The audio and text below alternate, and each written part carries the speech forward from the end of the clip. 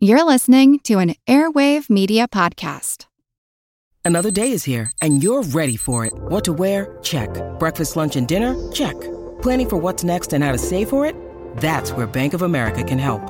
For your financial to-dos, Bank of America has experts ready to help get you closer to your goals. Get started at one of our local financial centers or 24/7 in our mobile banking app. Find a location near you at bankofamerica.com/talktous. What would you like the power to do? Mobile banking requires downloading the app and is only available for select devices. Message and data rates may apply. Bank of America N.A., member FDIC. Your brain needs support, and new Ollie Brainy Chews are a delightful way to take care of your cognitive health. Made with scientifically backed ingredients like Thai ginger, L-theanine, and caffeine, Brainy Chews support healthy brain function and help you find your focus, stay chill, or get energized. Be kind to your mind and get these nootropic chews at ollie.com. That's OLLY.com. These statements have not been evaluated by the Food and Drug Administration. This product is not intended to diagnose, treat, cure, or prevent any disease.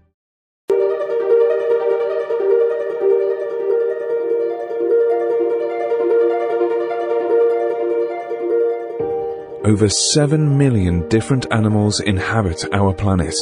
Zoos have had a lot of trouble breeding red pandas, again, because the population can be as low as 2,500 in the wild. The Knoxville Zoo is actually one of the best. What can they teach us? Correct. Yeah, definitely peer-reviewed research has shown that, yes, if the local communities don't buy in, it's not going to work. And then also getting the youth involved. Many species are in crisis and need your help. Join the movement at allcreaturespod.com.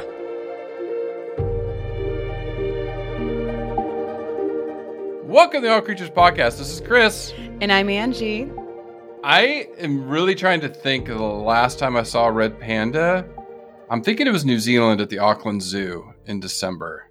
I think that's the last one I saw. Well, we all need more red pandas in our life. That's the short version of this podcast. The end. The end. Yes. But Chris, you're right. They definitely are a favorite species at a lot of accredited zoological institutions across the world. There's several in North America and in Europe. So I was lucky enough that they were at the Lincoln Park Zoo when I worked there, and I've spent hours and hours watching the red pandas at the Central Park Zoo in New York City. So yes, they're always a favorite, and they're just so stinking cute. Oh, they are. They are. And I know I actually saw at two zoos because since the pandemic, it's like all the poor zoos have been shut down. So haven't been able to go to some of my favorites, in LA or San Diego. But I did go to the Hamilton Zoo, had them too. So I saw them twice within the same week. So went to both zoos there. So shout out to Jesse down there in New Zealand.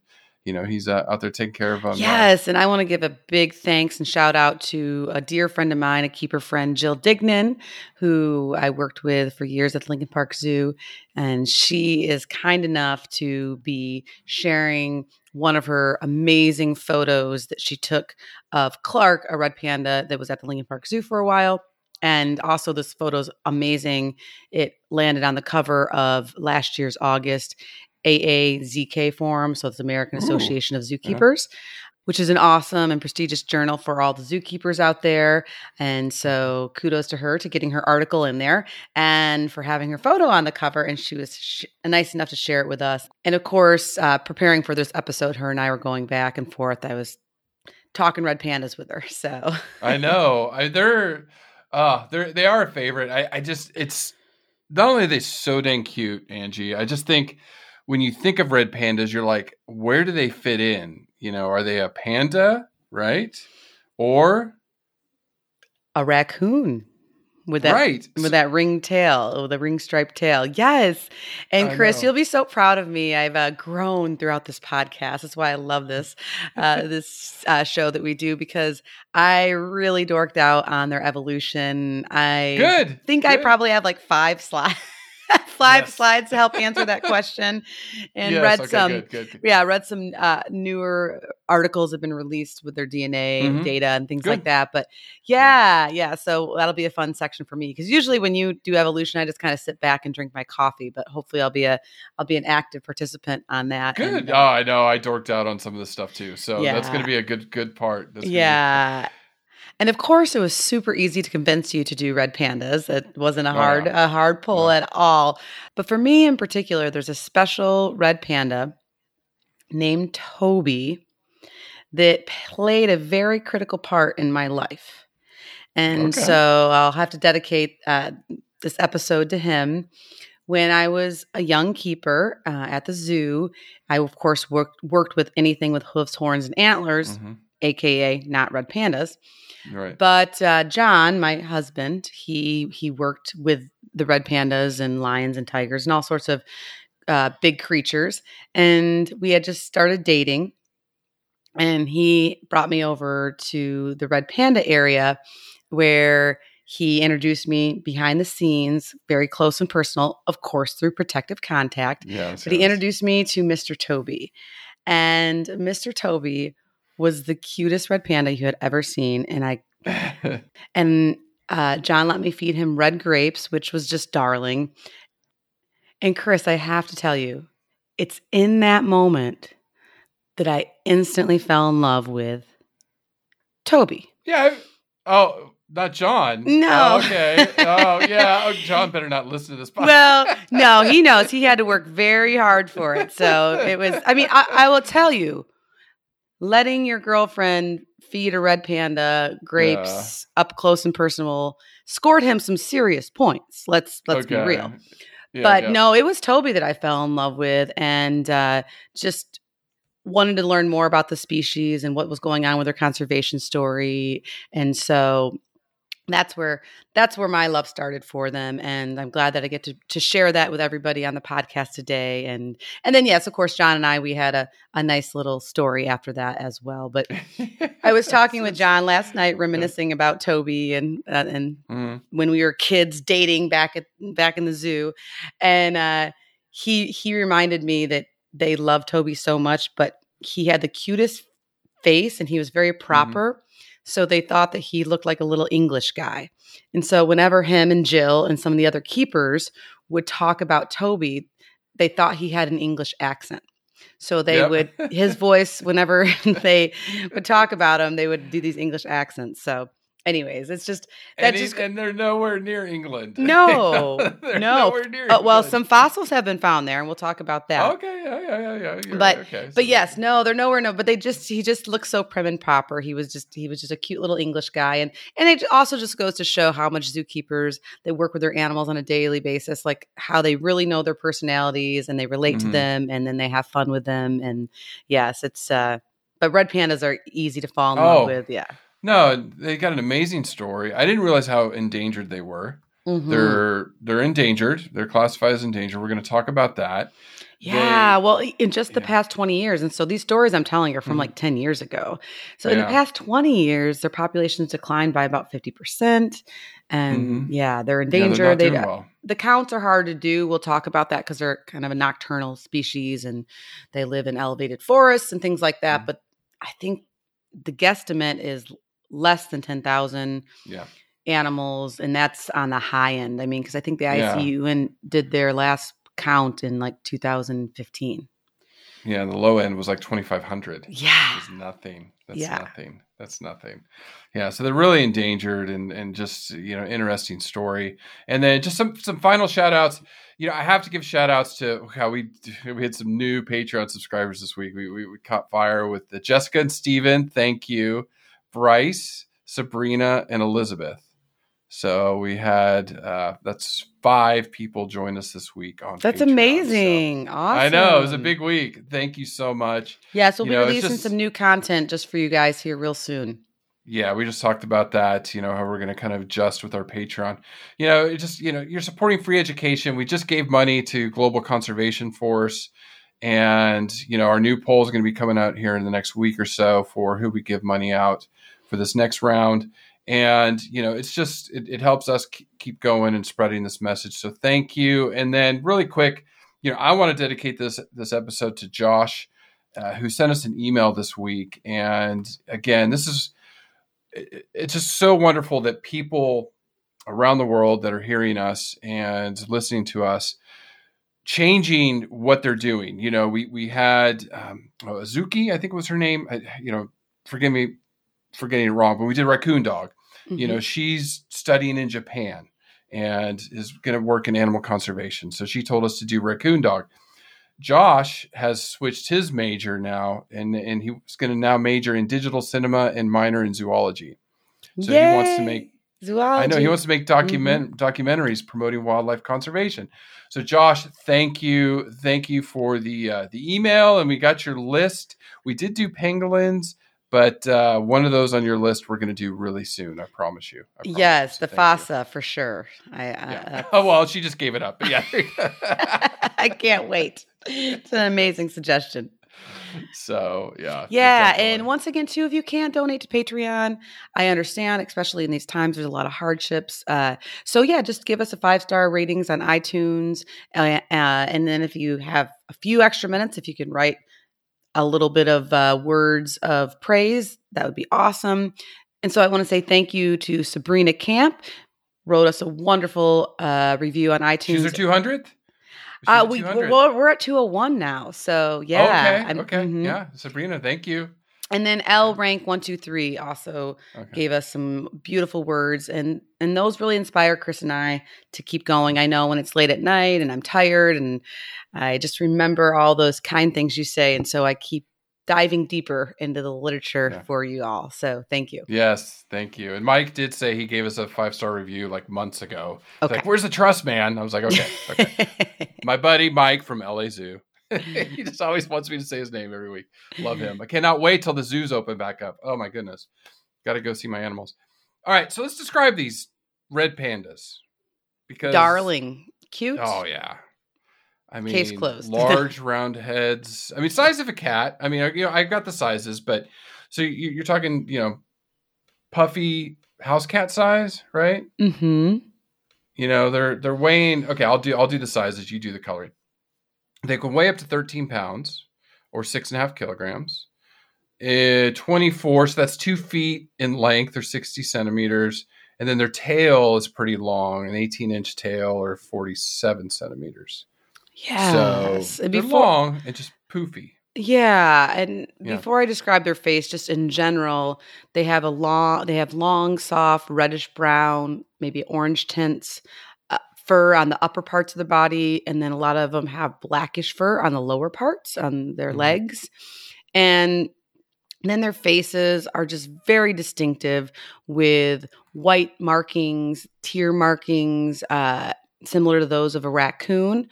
But Chris, their face is where it's at. That's where the extra amazing cuteness happens. And that's because they have white high points or markings on their face, similar to that of a raccoon.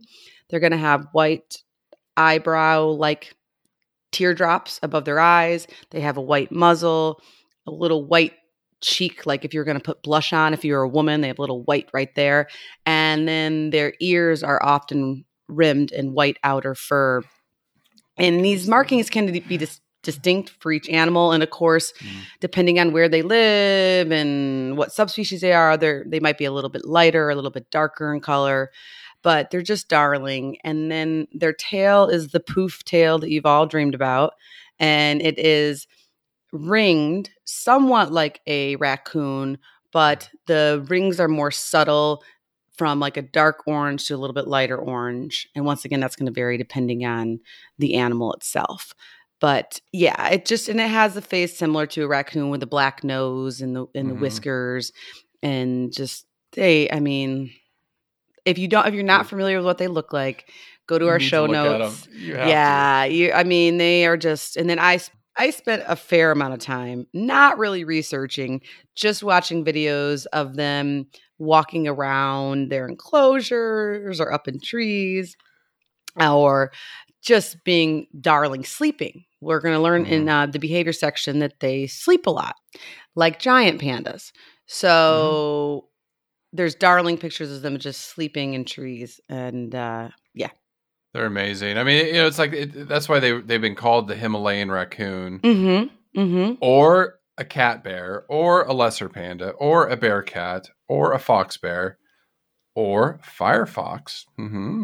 Yeah, so funny you mentioned that. This is just, I promise I'll stop telling John stories, but he really is such a character. I can't control myself. Yeah. So I was reading and I learned, like the hint that you just gave, the internet browser Firefox has been said to be named after the red panda because that's a nickname. I thought it was a fox. I thought it was a fox too. So I say to John, hey, honey, this is like, of course, last night, like midnight.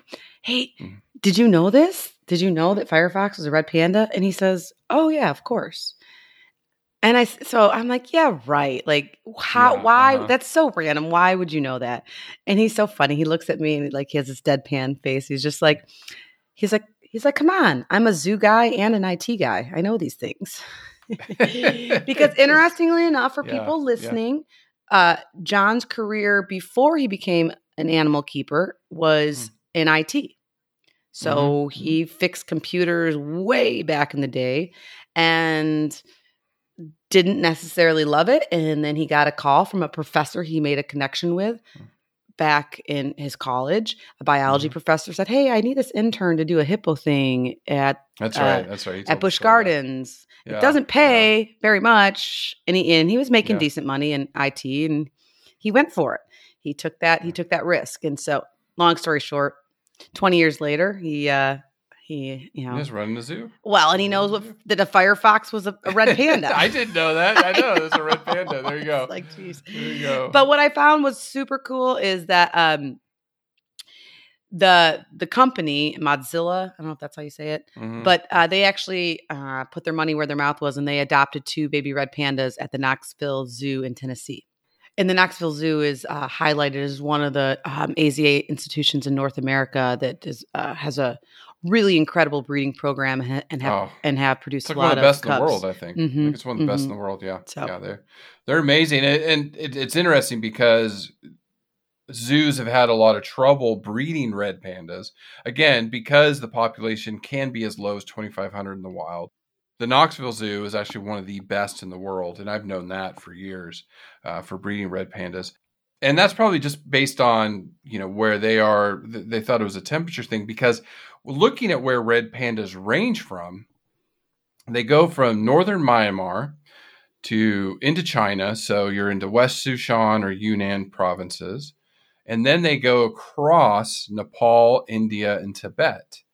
So really the temperate forces of the Himalayas, where they range anywhere from 7,000 to 15,000 feet or 2,000 to almost 5,000 meters in altitude.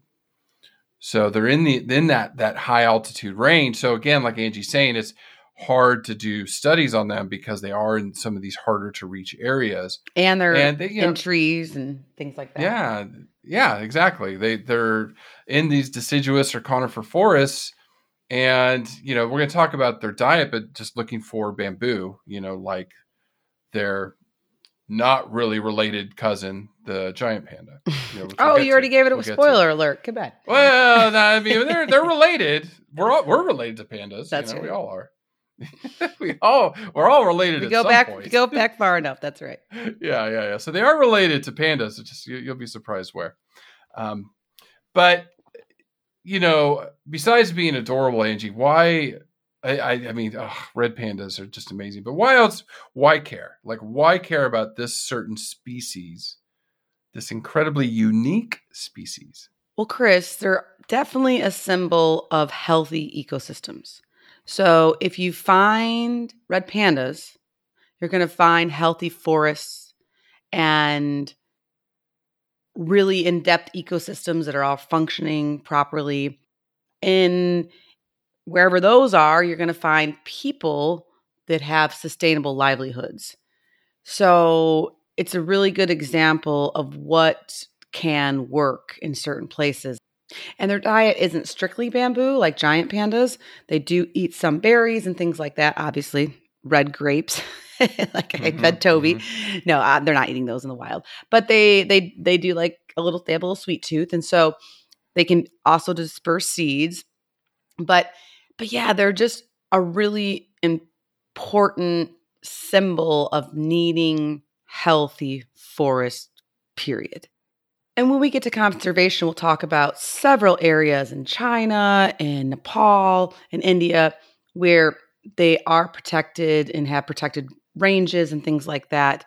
And yeah, Chris, so most of the regions where they live, they are definitely loved and adored. And there's even an important economic tourism impact that they're making in several areas where you can go see them and things like that. So, they're definitely a species that are on people's radar, but not out of the woods yet, or not out of trouble yet, just because they do need healthy forests. And it harkens back to my interview with Sunarto about Sumatran tigers, where he said, "Save a tiger, save yourself."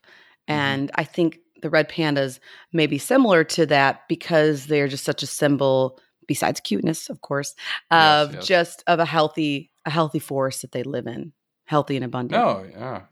No, absolutely. And I mean, it's just, I'll jump ahead to evolution. We'll get back to it, but they're the only species in their taxonomic family. Yeah. So they're a living fossil. That's why I started reading. Living relic. Like, I hate to be a person that needs like big, powerful statements, to be attracted to. But for me, for evolution, because it's not my main area of study and interest. But when I read that, I'm like, oh my gosh, okay, I need to know more. I need to know more. Yeah. And they're one of these edge groups where they don't have, like, they're the last of their family group, right? They're kind. Yeah, they're kind. Yeah, basically. Yeah, and then I have a quote. It was Dr. Angela Glatson, and she's manages the Red Panda Global Species Management Plan and president of Red Panda. She said, quote, "Losing red pandas to extinction would be like losing the whole cat family, from lions to domestic cats. All of them gone. Tigers, everything. Leopards, boom." That's like what's left. That's red panda. They're that unique, they're.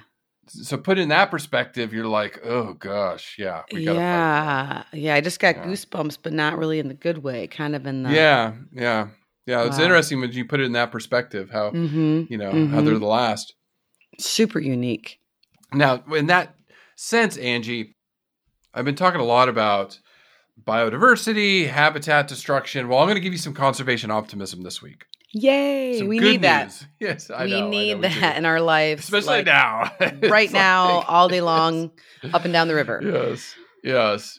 And so I was really curious because I remember I brought this up ages ago when we did something near Nepal, and I talked about how Nepal was like very successful with snow leopards, locals buying into preserving snow leopards for ecotourism and these other things.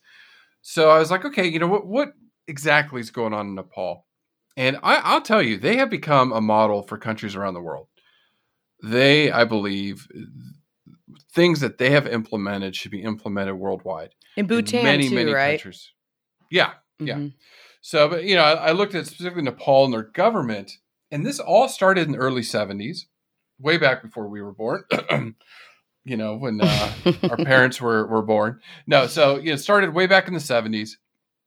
And it started with this concept because I kept looking at Nepal conservation, and it kept popping up on this community forestry.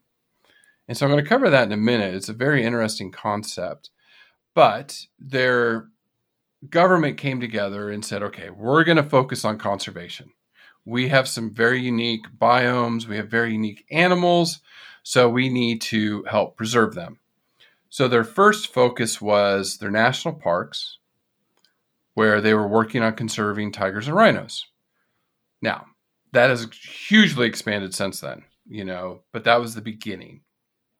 They have collaborated with international NGOs, local communities to help curb poaching and illegal wildlife trade.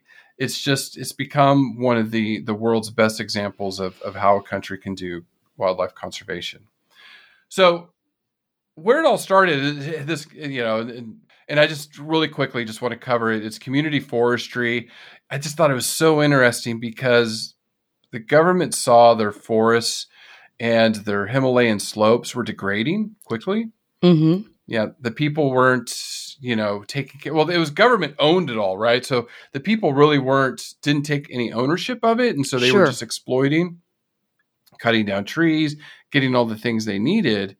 And the government was supposed to take care of the forests.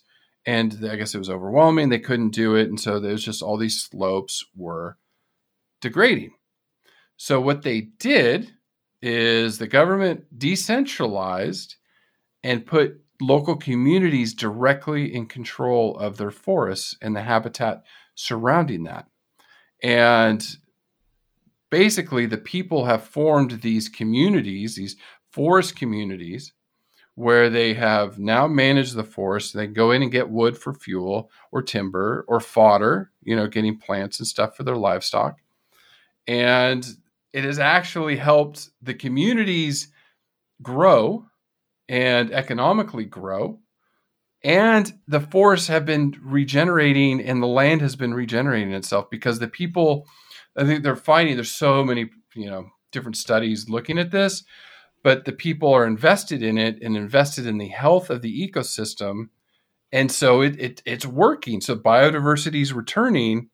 And it's just a great example of local communities taking ownership of their wildlife and their ecosystems around there. So that has been a big one. Yeah. That one's cool. I mean, it was cool. You think about it, because especially for the red panda, that is their primary, in Nepal, their primary habitat. Mm-hmm. So we need to preserve that.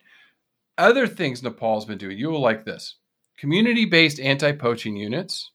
So they have that around the country, especially like snow leopards was a big one. And they're using youth, voluntary associations of youth that are helping a man or woman be participants in this anti-poaching unit. So what they're saying is they have over 400 of these units around Nepal, mostly young folks, women and men and women. And they said when you get the youth involved, so this made me think of the All Creatures Kids podcast, getting the youth involved. Of course, I love it. Yeah, they're more motivated. Send me your kids, folks. I want to interview them about animals. Yes, send me your kids. But when you make the young generation aware, it motivates them and just pivotal in conservation. So just to kind of quote this article I was reading, it just said, Nepal has a beautiful message for the world. Do not let the local community be isolated from conservation strategies, but instead let them enjoy the benefits of conservation following the principles of sustainability. So you engage these local communities, make them stakeholders, and help them develop agendas and conservation schemes, and you're going to see results like what's going on in Nepal. And so now that means the existence of over near 650 one-horned rhinos, almost 200 Bengal tigers, hundreds or a couple thousand Asiatic elephants, gaur, red pandas. All of these animals are benefiting from the efforts in Nepal. And I just thought there's more to dig in there. I mean, that's a whole hour-long conversation. Sure. Yeah. We should try to get somebody from there to talk to us about it because... Oh, yeah. That's a good one. Yeah. Yeah. I mean, and just for me, it's obviously very simple. But looking at some of the national parks in the areas where these red pandas live, when I was doing research for this pod, it was so beautiful. I was like, that's where I need to be right now. That's where I want to live.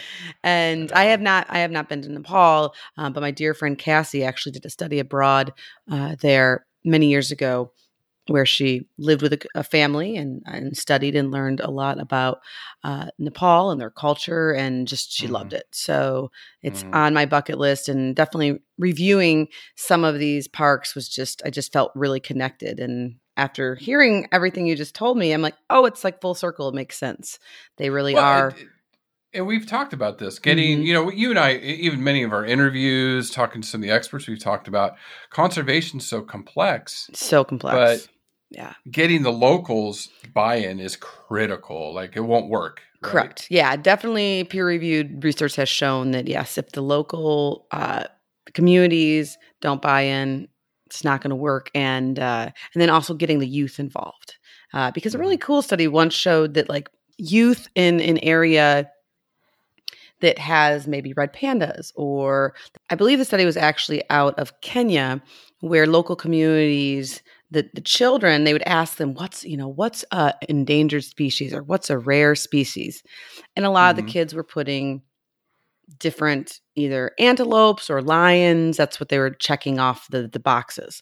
And nobody was putting the Grevy's zebra, which is really endangered only found pretty much in Kenya and maybe little parts of Ethiopia. And there's 1,000 to 2,000, maybe 3,000 left. And so that was their unique endangered animals, but the kids didn't see it as endangered or unique because they actually see them all the time, right? Yeah. So that's where the NGOs started explaining to them like, no, actually in our country, the lion is doing well and the antelope are doing really well. It's the zebra in our community, this special, unique species of zebra, the Grevy's zebra, that's really, really endangered. And so once they explain that to the kids, that like you're very blessed, like you're the only kids in the world that get to see these zebras. See this, yeah.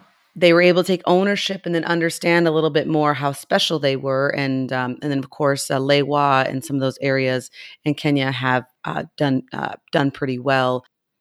And then so areas like Lewa have done a good job of integrating the community. And then they're working really hard to help save the Grevy's zebra, which is another pod for another day. I promise. Yeah. I promise. Oh, folks. yeah. That's the last pod we ever do. No, it probably won't be. I'm actually itching, chomping at the bit.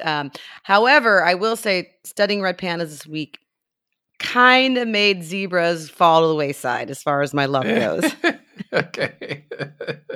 Well, they're just such a unique animal. I mean, when you need mealtime inspiration, it's worth shopping Kroger, where you'll find over 30,000 mouth-watering choices that excite your inner foodie. And no matter what tasty choice you make, you'll enjoy our everyday low prices, plus extra ways to save, like digital coupons worth over $600 each week. You can also save up to $1 off per gallon at the pump with fuel points. More savings and more inspiring flavors make shopping Kroger worth it every time. Kroger, fresh for everyone. Fuel restrictions apply. Hello, everyone. You may recognize me as Gabby from the History of Everything podcast. And my name is Brenna, and you don't recognize me from anything yet. Together, we're two scientists who explore all of the weird little questions and conspiracies of the universe in our new podcast, Mystery of Everything. Everything has an explanation. We hope. That is what we're here to figure out. We will dive into the science behind many popular conspiracy theories, such as vaccines causing autism, flat Earth theory, and was the moon landing fake? And if so, why the heck would anyone even do that?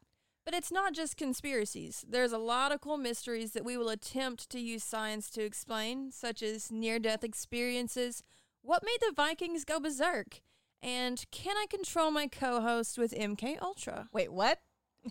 Anyway, make sure to check out the Mystery of Everything podcast everywhere where you find your podcasts.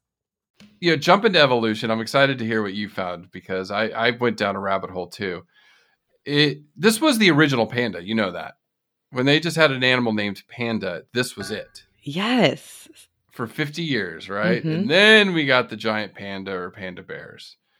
But very similar, which is going to be cool. That's the rabbit hole I went down because red pandas are a true carnivore like giant pandas, but they eat bamboo. Yes. Like, what the heck? Like, what? I didn't... What? Yes. Yes. Where did these things come from? And one of the reasons, besides the families that they're closest related to being the giant panda and raccoons, they fall somewhere in the middle, is that they really do have a true carnivore digestive system, which consists basically of a simple stomach and a short intestines. And having this short digestive tract is basically good for normal carnivores like cats and bears and things like that because they readily absorb the nutrients they need from meat and poop it out. But when you're eating bamboo and other plant material, it needs to stay in your digestive system longer, theoretically, like a horse. A horse and a cow have very different, but a lot more going on as far as length in their intestinal tract to do all the things that they need to do to get the nutrients that they need from plant material. So, yeah, that makes them goofy for sure. It definitely, they're basically described as like a carnivore that's an herbivore, which is bizarre. It's crazy. Yeah, it's just crazy. Like when we covered pandas, I was like, are you kidding me? And giant pandas are the same way. And so that's what's so interesting about their evolution is they're not, well, okay. So red pandas were first described as members of Procynnidae, which is a raccoon family. This is back in the 1800s, but it was controversial. But, morphological similarities. That's how they were classifying animals back in the day. Teeth, the ring tail, the head, all very similar. Like, okay, that's why they called it the Himalayan raccoon. But then they did some early DNA studies and said, no, maybe they're more related to bears, Ursidae. And then some more DNA research has said, no, these things are in their own. So they're their own family, the Ailuridae, Ailuridae. And recent molecular phylogenetic studies. Well, in 2020. Shows that red pandas are very ancient species in carnivores. The superfamily Mustelidae, which is the mustelids, our favorites. Well, mustelids are part of it, but weasels, raccoons, and skunks. So it's like almost full circle, right? They actually kind of are more related to raccoons, even though they're not in that family. They're in the superfamily, right? The big overreaching family way back in the tree, which I'm going to get to. So the superfamily Mustelidae has our favorite, still my favorite. I just, mustelids are just, I go back to honey badger. I'm sorry, just my favorite. Honey badger don't care. No, but even weasels and the black-footed ferrets, tap, tap, tap. I'll never, ever, ever forget that episode. Just taps. Yeah, black-footed ferrets. Dog. Your BFF is a fun one. Oh, that's a fun one. Okay. Procynnidae, which is our raccoons, coatis, which we have to do coatis at some point. Others. And then Mephidae, what is a stink badger? Skunks and stink badgers. That's why we do this podcast, Chris. All right, somebody out there knows what a stink badger is. We will find out because now I'm really curious of what a stink badger is. So red pandas are part of that super family, but really they're their own family, very unique species. They diverged, Angie. I don't know, did you get the years, how far ago they diverged from panda bears? It was... like 5 million years ago? No, 43 million years ago. Oh, so wow. Okay. Yeah. So 43 million years ago, red pandas and panda bears diverged. Then red pandas diverged from weasels around 40 million years ago. So I got a fun question real quick, Angie, before I go down the rabbit hole I went down. Okay, so Ursidae and the superfamily of mustelids, Musteluridae. Okay. There's a family of animals that are in between that the red panda is more closely related. I'm going to see if you can remember that. I'm looking at a bootstrap tree they did with genetics. And it's a species that's related to Ursidae that pops up every now and then, and we're like, oh my goodness, I keep forgetting that fact. Well, Chris, I know it's not the zebra, so we know that. We know that. No. And I did come across it. I did so much reading last night. Oh, geez, It's not a land animal. How about that? Oh. Okay, then that's a different route. Yeah. Well, Ursidae, these things are kind of related to Well, like Ursidae. dolphins. Go back to Maiasis. Not dolphins. Whales. No, not whales. There's another mammal that swims in the ocean. Seals. Yes. Seals. Yeah, pinnipeds. Oh, goodness Okay. gracious. I got to drink some more coffee. It's early in the morning here. Yes, yeah. No, I don't know if I came So- across that piece of data. I was thinking of something else. Sorry. No, yeah. So bears, Ursidae, That's pinnipeds are right. kind of close. Yeah, I know. We always Yeah. forget it. Yeah. And then it comes back up to haunt us. We're like, oh my gosh, I always forget that fact. It's like hippos. What are hippos mostly closely related to? Yeah, that was the sea creature. That was Yeah, the the dolphins whales. or whales. Yeah. In whales. Yeah. Cetaceans. So anyways, cetaceans. Okay, Angie. So where I went down. Oh my goodness. And I'll make this quick because I don't want to bore people. Because I remember, God, one of our first episodes, I was talking about DNA. But I went through mitochondrial DNA, not just yes, any DNA, mind you. It's mitochondrial DNA is awesome. Okay. How are red pandas and giant pandas so similar but so far apart on the evolutionary tree? And it was something. Well, You the introduced a long researchers, time yeah, ago. I mean, I think they originally, of course, I thought they were related, but yes, it definitely has a lot to do with convergent evolution.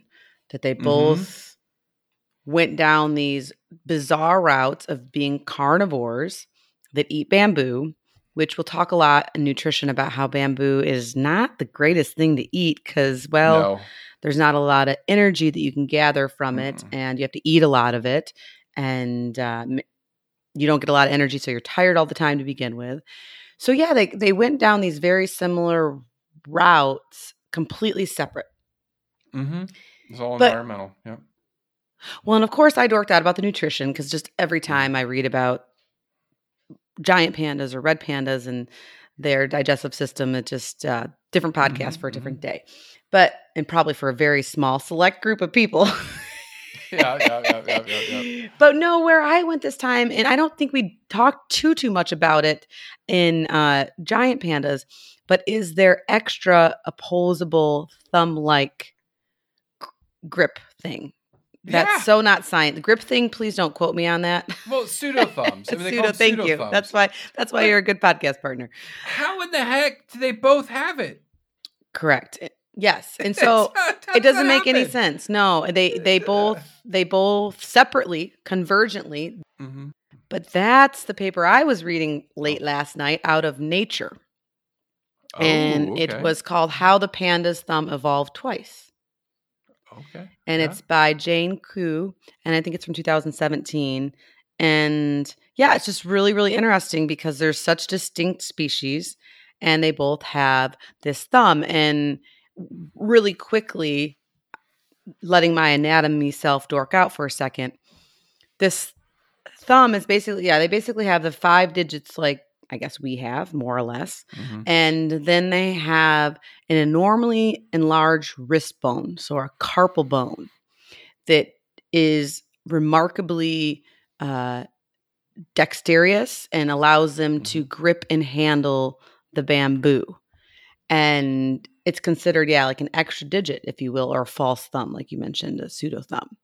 So pretty cool stuff. But the researchers did some DNA analysis and found, I won't mention the genes, but looked into genes that are important for thumb and limb development and found similar mutations on these limb development genes for both the giant panda and the red panda.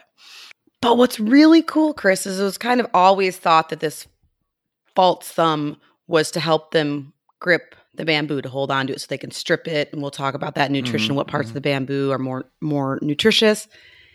But what researchers now think is that obviously convergent evolution happened. They both got this thumb.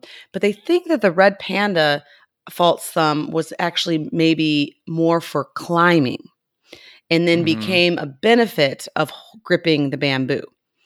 Where they believe for the giant panda, the thumb was evolved straight up for gripping bamboo. Bamboo. And of course, we'll never Seems probably like- fully know. But yeah, but it's the fact that they both the evolved similar it. mutations and similar limb development Yes. genes, different times, different species. Mm-hmm. Science is so cool. Evolution is so cool. It keeps going. It keeps going because the article I read that I talked. Oh my God, we're such dorks. I'm sorry to our listeners. No, they love this stuff. They I love it. hope. You gotta love science. Love science. This is how we learn and how actually it does affect conservation because we understand them better. Then we can understand what strategies to implement. So excuse us while we have our little dorky science moments. But this was out of the Proceedings of the National Academy of Sciences, PNAS, which is a top journal. Oh, that's a good one. Right under Nature. Yeah. So it might have been, I don't know if it's the same group, but this is Comparative Genomics Reveals Convergent Evolution Between the Bamboo-Eating Giant and Red Pandas. Oh, is that the 2016 paper, I think? 17 is what I have. Okay, It's out of 17, Hu et al. Or others that wrote it. And talked a little bit about the thumbs, but what I also found interesting, not only this carries beyond just the thumbs, it's their diets and their digestive systems. So bamboo, is obviously their source of amino acids, fatty acids, vitamins, everything they need. And like you said, there's not a ton in there. So how do you get two carnivores that give up eating meat, give up chasing down animals, that have a digestive tract made to eat meat, smaller, made to eat meat, and they end up eating bamboo as their main diet? And how do their bodies utilize those nutrients? Because if we started eating bamboo every day, we would die. I think we would end up dying pretty quick. There's nothing in there for us, not much. So they actually both had to evolve 3 genes. Here you go. So Angie's like, I'm not going to read the genes. I'll just give you one. PRSS1 is a gene. That's why we don't read them, because they're boring. They are very boring. PRSS36 and CP. I remember having to memorize like all these genes for reproductive evolutionary biology stuff. And I forget. I think I would make up little acronyms and stuff. And once in a while, you'd get like a really good one. And sometimes they are short for like what the amino acid or the protein's name is. Mm-hmm. And then sometimes you get cool ones like hedgehog. That one I remember. I know. That one you remember. That's a good one. But yeah, those 3 genes in both species evolved and they differed, so from other carnivores, so they can actually digest the dietary protein or the amino acids they get. And then there's other genes in there. I didn't go down the whole thing because, oh my goodness, people would show. Well, and I would admit, I glossed over a paper because it was getting late last night, but about there's special microbial communities that help digest the cellulose. Right. Because I don't believe they don't have enzymes to digest the cellulose. No, it's No, I don't think so. Yeah, it's the. I'm just saying, the overall reaching picture, the mosaic we're trying to paint is giant pandas and red pandas. Even though they're very similar, so similar, you would think they're relatives, and they're not. And they actually evolved that way separately. And they share very similar genes, not only that ended up in these pseudothumbs, but also to be able to digest and eat bamboo. So just wow. Yes. I was just wowed. Well, and then I didn't find any papers on it, but a little spoiler alert for the reproduction is, from what we know with red pandas, is that we think that they come into estrus like for similar to giant pandas. Like one day for once a year, some real goofy, not best reproductive strategy. But I don't think we've had a species this like closely related that, or not closely related that. Oh my goodness, I don't even know what to make of this. It's like you have 2 species that should be related. They're so much alike, but they're nowhere near being related. Sure, that's evolution. That's what they needed to do to survive in their environment. And once again, I guess for my fun weekend readings, maybe I'll try to find some reproductive papers, but I wonder if this bizarre reproductive strategy of only coming into estrus, one day, once a year type deal that is well known and well documented in giant pandas because they've been studied so much and they're able to do artificial insemination on them and things like that. Right. I wonder if it has something to do with the climate or the seasonal nutrition of the bamboo or lack thereof. I mean, my goodness, if you don't have much, I mean, it's well known, this from all your research in horses with nutrition and reproduction and livestock in general, that if they're not having a good energy content, they're not going to, they're going to have a lower reproductive output, right? They're not going to be able to get pregnant, things like that.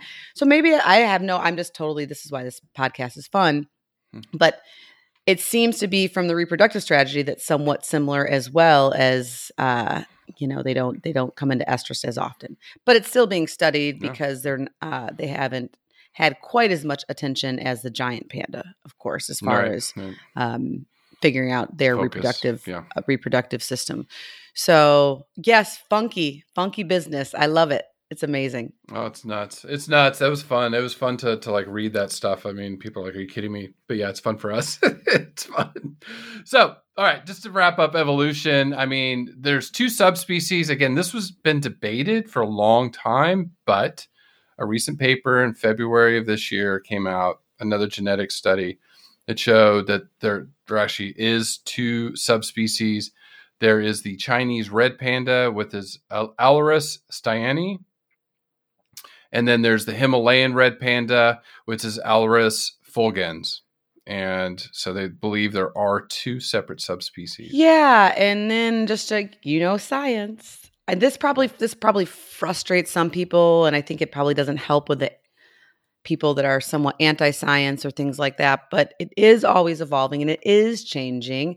I mean, with coronavirus, we're learning new things as we get more data and more numbers and things like that. And I think it's an interesting process for people that to see it in real time with coronavirus, how we're learning as we go. And it's, it's so frustrating. I know when you're told one thing and then it might change, but that's what scientists do, right? We challenge each other's hypothesis and we always want to get more data and more numbers and use evidence-based reasons to make practical suggestions on how to stay healthy or things like that. But Chris, to your point about 2 subspecies of red pandas, a recent study in 2020 about red pandas and their DNA samples in China, in the Himalayas, that were separated by a river suggests that these 2 subspecies should actually be treated as distinct species. Oh, okay. So it ebbs and it flows as the more information we get out there. And it's believed that this Brahmaputra River is a natural barrier between the Himalayan red panda and the Steyani's or the Steyans red panda. So subspecies, distinct species, they all need to be saved regardless, in my opinion. Yeah, no, absolutely. All right, last question. What is the largest animal of the Himalayas? Currently? Yeah, currently.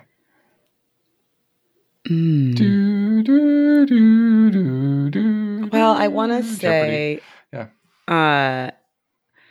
do tigers go that far north? Yeah. Okay. It's bigger than a tiger? Yeah. It's the largest animal of the Himalayas. I don't know. Well, I need more hints. It's not the Yeti or whatever. This is like the abominable snowman. It's like, yeah, okay. Not that. Okay. That's not real. All right. It's one of your favorite classifications. Let's do charades. I can see your face. Let's do charades. A moose. An elk. No. Moose? What is a moose doing in the Himalayas? I'm sorry. You're not the best charades partner, my friend. No. In the Himalayas. I know. Well, I was getting caught in the moment. There you go. An elk or a deer. Moo. Oh, a cow. Cattle. What kind of cow? What kind of cow? It's a special cow from the Himalayas. Oh, it's a 3-letter word. Starts with yak. Sounds like yes. Awesome. A yak. Chris, Himalayan. FYI, I'm picking Pip or John for my charades partner. Like yes. No. That, that was the biggest moose antlers on your head possible. Okay. So. Well, I'm looking at this huge picture, like 6 feet at the shoulder. They weigh like 2,000 pounds. The wild yak. And it's related to the domestic yak. I just saw it. I was like, oh my goodness, Angie will love this. Well, I'm dying to do yaks or musk ox, but you're making me wait until you think it's more of a winter species. Well, musk ox is winter. We could do yak in here soon because they're pretty cool. I mean, they're huge. There's the Himalayan wild yak. It's a monster, huge animal, about 10,000 mature adults. So they're vulnerable, but they are up there. Now, just a couple things on red pandas. They can live as long as 23 years. Average I read was about 8 years in the wild. Yeah, 8 years, 14's high. And then I thought the longevity record was 21 years at the Rotterdam Zoo. But okay, maybe. It might be updated, One size, yeah. Now, this is a horrific sight. The predator. So you have 2 of the world's cutest animals. One of them's eating one. I know. So the red panda is getting eaten by my other favorite from the Himalayas, the snow leopard. Yeah. Yeah. Snowies, go catch a hoof and horns thing. Go catch some of Angie's favorites. Yeah. So that's their major predators. We talked about, I know you want to dork out a little bit more on bamboo. We kind of covered it, just low nutrition, high fiber. Yeah. Not a ton in there. Well, so they're similar to the giant panda. They can't digest cellulose, so they have to consume a lot of bamboo. But they're also smart about it. They eat parts of the bamboo that are more nutritious and are more easily digested, like the shoots and then the leafy components. And so depending on what season it is, sometimes they have more nutrients and more energy. And then other parts of the season, they're going to obviously not get much nutrition. And because of this, they'll spend on average 13 hours a day eating and looking for food. Mm-hmm. And in the winter, when things are less nutritious, they can lose up to 15% of their body weight. And I think that it's also important to note what is unique from red pandas and giant pandas. Obviously, tons of stuff is unique, but red pandas will also consume berries and blossoms, bird eggs, and small leaves on other plants. But researchers do think that the large majority of their diet is or should be bamboo. Yeah. Now, I did read, we can transition into behavior, but they, in very cold temperatures, I mean, these, they like, I think 50 to 70 degrees Fahrenheit is what I read. That's kind of the temperatures they prefer. But when it does get cold, they don't really hibernate, but they do go dormant, right? And then they'll come out and eat when they need to. But, they're mainly what is that word? The night and dusk? Yeah, crepuscular. John says always there say you it wrong. go. But nocturnal. They basically are going to be active normally during the nighttime and at dusk and dawn, which is why it's another hard animal for researchers that are trying to do population counts to find. Because not only are they active when a lot of things are sleeping and it's dark out, but they're also solitary. They usually don't come together unless it's a breeding season time. And they're up in trees. Red pandas are excellent climbers, and they spend a large majority of their life arboreal or eating and sleeping and nesting in these evergreen or coniferous forests. And so they're up there. And they're really skillful climbers, acrobatic climbers. They love being in the trees, and they're really cool when they actually descend down a tree or down a limb. They're really good at it. They go head first, and they're very, very flexible. And that's why one of the reasons this opposable extra false thumb helps them grip onto the branches as they're climbing around. And so in trees, they're pretty good at climbing. But when they are on the ground, they move a little bit slower, and they kind of have this, slow gait or wobbly kind of gait, if you will, when they're walking. But, they can trot and they can move out if they want to a little bit. But because of their diet and not having a lot of energy from the bamboo or things that they eat, they are one of my spirit animals in that they like to lay around and sleep a lot. Sleep all day. Yes. Not a bad gig. And they will sleep in the trees. And so there's adorable pictures on the internet or on YouTube of them sleeping, and they're pretty cute. When it's hot, they sleep like super stretched out, like just like laying over a branch or two and rest. But when it's cold, it might be even more charming because of that fluffy ringed tail that we mentioned earlier on the podcast. The tail acts in two ways. First, it helps balance them as they're moving around the trees and also feeding with the bamboo. It'll help them balance while they're eating.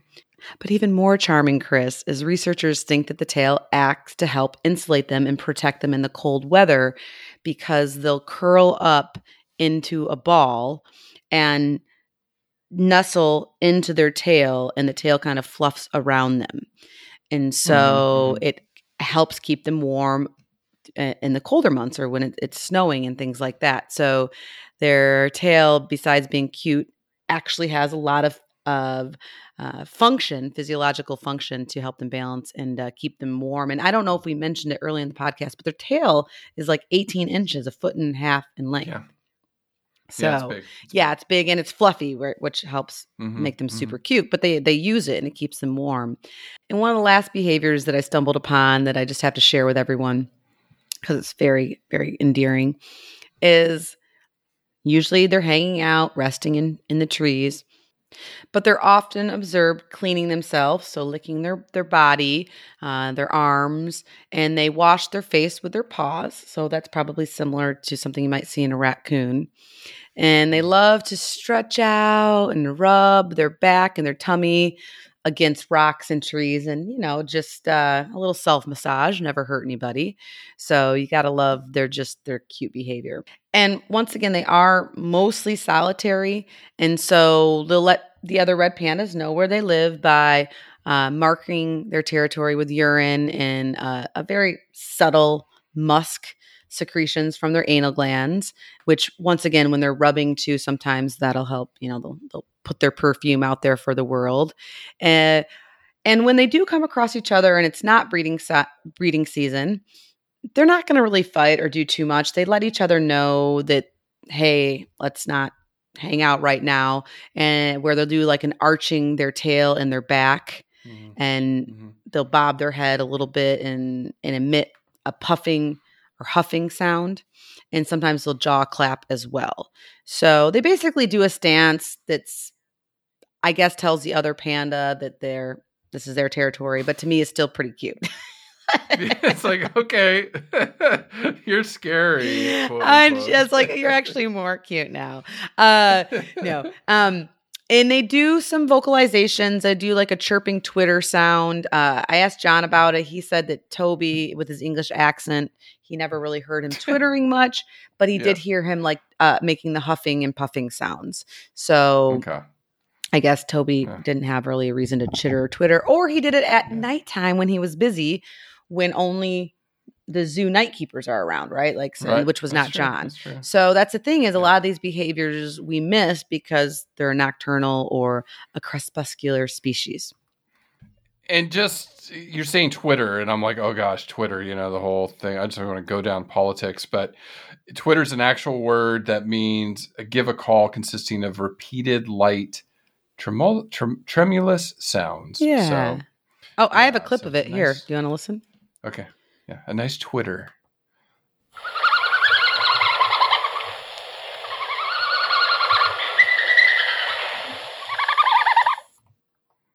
That is definitely a repeated light, tremulous sound. I love it. Yeah. So, well, that would sound like calling for a mate, right? Is that, I mean, you I got don't it. think And that's not that, what it means, exactly. but And that's where I'll text Jill when we get done with this podcast and ask her if she's heard the twittering. Because yes, that's a noise they're going to make when they are courting one another, when male and female do come together, I think once a year. When male and female become less shy, they'll come out to one another, and their scent marking will increase so they can attract one another. And the twittering will be made by both males and females. And once a female decides that she likes a male, courtship will usually take several hours, but overall, the interaction between the male and female is pretty short. It's usually less than 24 hours. And basically, males will compete for access to females. And so she can pick who she likes based on probably his smells and his twitters. And I mean, if it was me, I would want to know more about that tail. But that's just me. I know. And like I said, there's not a lot that we know. I read one article that suggested that they had a very short estrus cycle, very short window of reception, similar to giant pandas. But we still need to know more. And then when male and female do breed, they have a wide variation on their gestation length. It can be anywhere from 112 to 158 days. So that suggests to reproductive physiologists or researchers that they have delayed implantation, which is like the giant panda. And that's where fertilization does occur. The egg develops a little bit, but then it goes on pause and basically doesn't implant itself right away into the uterus like it does in most mammal species. And so we know that the bear species do this. And so, and Chris, but this is where their red pandas are different than the other family they're kind of related to, being the raccoons. Raccoons don't, at least as far as I know, don't practice delayed implantation or embryonic diapause.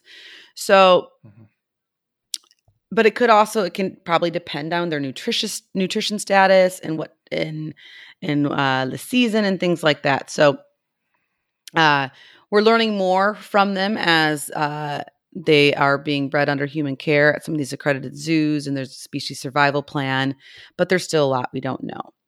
What we have learned, though, thanks to these accredited zoos, is that the female will become noticeably lethargic about 6 weeks before parturition. And several days before she gives birth, she starts to nest. And I can relate to that. I remember cleaning everything and getting everything organized. Nesting, yeah. I don't think mine was not a few days. I think a few days before I gave birth, I was just like, feed me ice cream, put a fan on. You were in the lab. I was in the lab. That is a funny story. I was in the lab when my water broke. Oopsie. Well, no, it wasn't. Well, it was a computer lab. It wasn't like I wasn't pipetting. But still, yes, I was in the building. Yes. And anyways, different story. Talk about insanely dedicated. Yes. Yeah, but I was still eating ice cream and putting my feet up when I got home. I wasn't at that point. I had already nested. But female red pandas will gather materials such as sticks and grass and leaves, and they like to build a nest. In the wild, the nest is going to be in a rock crevice or maybe in a tree that's been hollowed out, somewhere where they feel safe, right? And when they do give birth, the litter is anywhere from 2 to 4 cubs. And when red pandas do give birth, it's anywhere from 1 to 4 cubs. And red pandas are teeny tiny and super cute. They're about 100 to 130 grams at birth. Their skins peak. They don't have any fur on their feet, which is darling. And their hair is actually woolly and gray when they're born. It doesn't turn into the reddish, beautiful color. It starts to change when they're a couple weeks old. But they are needy. Their eyes and ears are closed at birth, and they don't open until a couple weeks after they're born. And the female red panda is a very dedicated mama. She spends 60 to 90% of her time with her cubs, and she will slowly start leaving them for longer, going away from the nest to get food.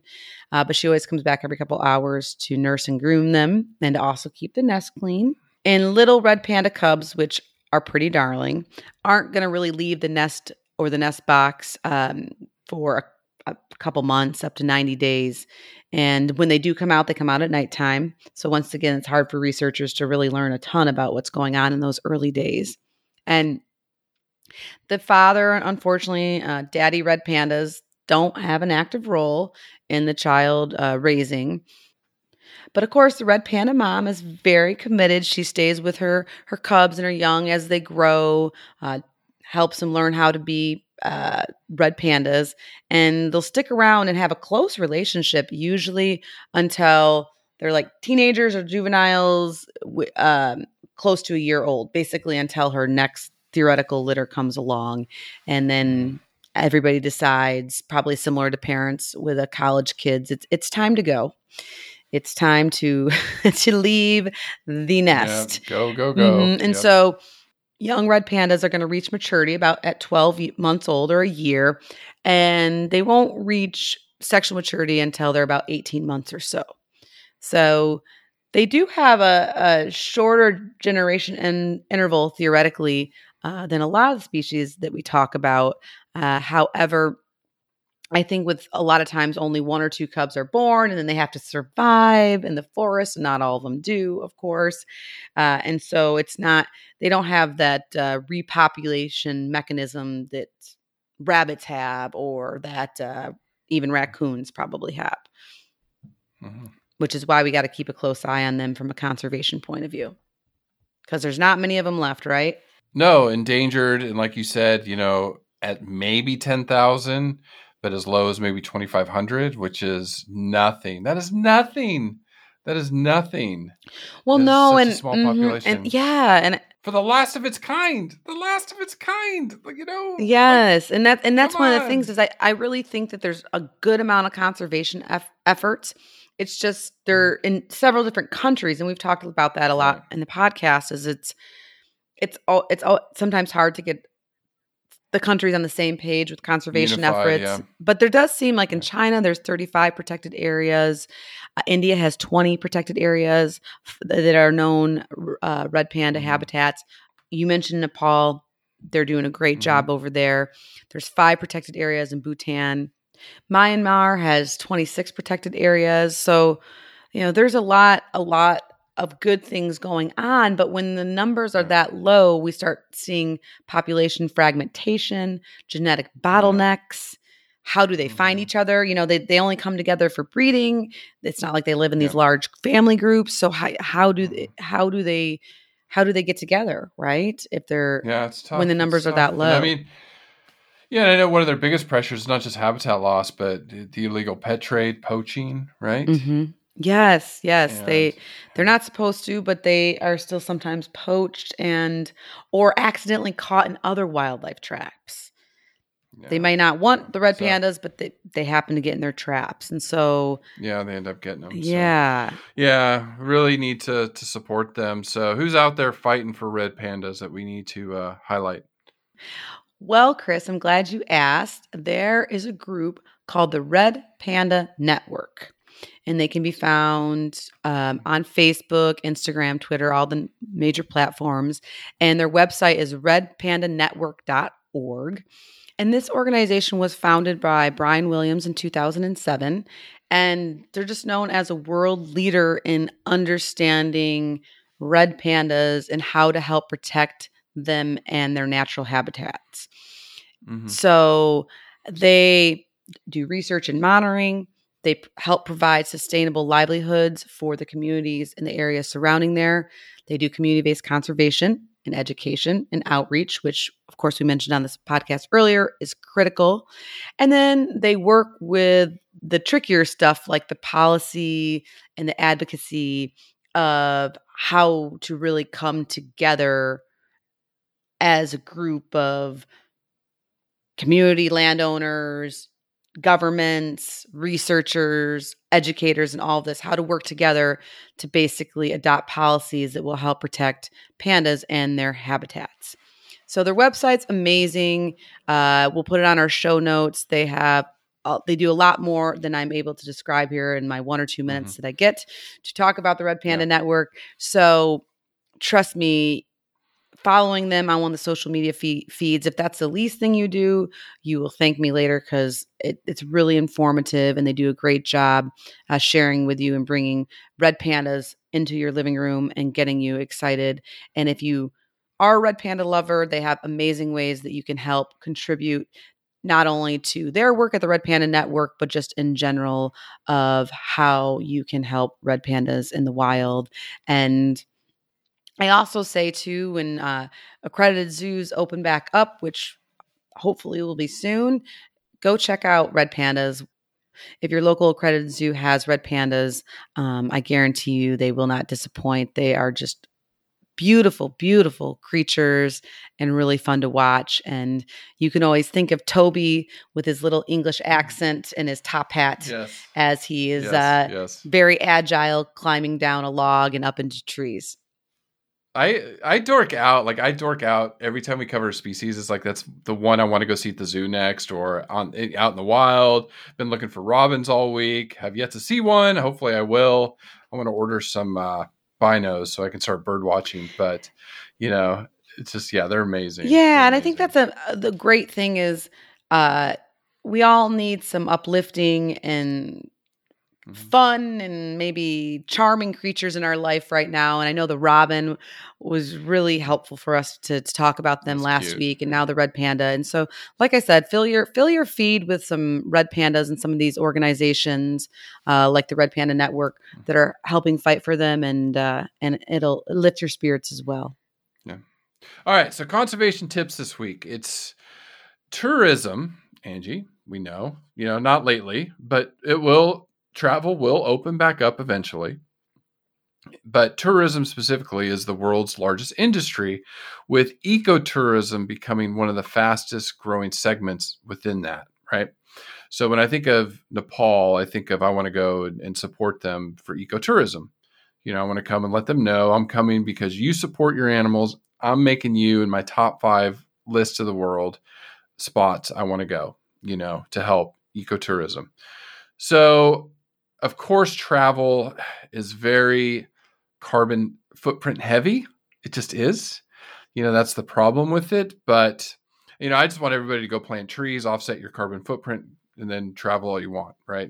I know it's not as easy as that. But if we planted tons of more trees, we can offset some of this carbon. But here's some things you can do to reduce your carbon footprint or carbon emissions when you do travel. And I'm going to put this link on the show notes, but there's called the International Ecotourism Society, TIES, has an online directory for searches of certified hotels and lodges that are like accredited ecotourism hotspots or destinations. Okay. So everybody should be using TIES, the International Ecotourism Society, but they will actually show you some hotels or areas that are like very eco-friendly. And that's who we need to be supporting. Vote with our dollars. When you fly direct if you can. Okay. It might cost you a little bit more, but it's going to be less of carbon emissions, because takeoff and landing is like where we use the most fuel. When you get there, use local or public transport. Angie talked about in our, this was back in our, not Chihuahua. I'm thinking Chihuahua, Chile. The furry little cute little chinchilla things. Yes. Chinchilla. Look at you with your dad brain. That's rare. There we go, dad brain. Hey, after, we were talking red pandas. But Angie talked about, riding in the buses in South America. Seeing the countryside, interacting with the locals. That is very eco-friendly. Do that. And use more affordable. Yes. And, stay in hotels that are eco-friendly. Like I said, the ties or some other things you can look for. There's Starwood Hotels and Resorts has been working with Conservation International. Marriott International, so Marriott Hotels, is working very hard to reduce the company's carbon footprint. So those are just some tips when you travel. But go support ecotourism. The animals need it. Mm-hmm. The environment needs it. That money you spend there helps, like especially with Nepal and places like Madagascar, South America. all these places we're going to go and visit. But, awesome species. Like, wow. Just wow. It's so cute. So cute. Yes, Chris, it was such a good week learning all about red pandas and loving on them. Oh my gosh, the videos are amazing. And thank you to everyone listening. And you guys are all education and conservation heroes just by learning and sharing this information. So that's what we have to do. We all have to come together and get everyone excited about red pandas and help protect them. Listen, learn, share. Join the movement at allcreaturespod.com.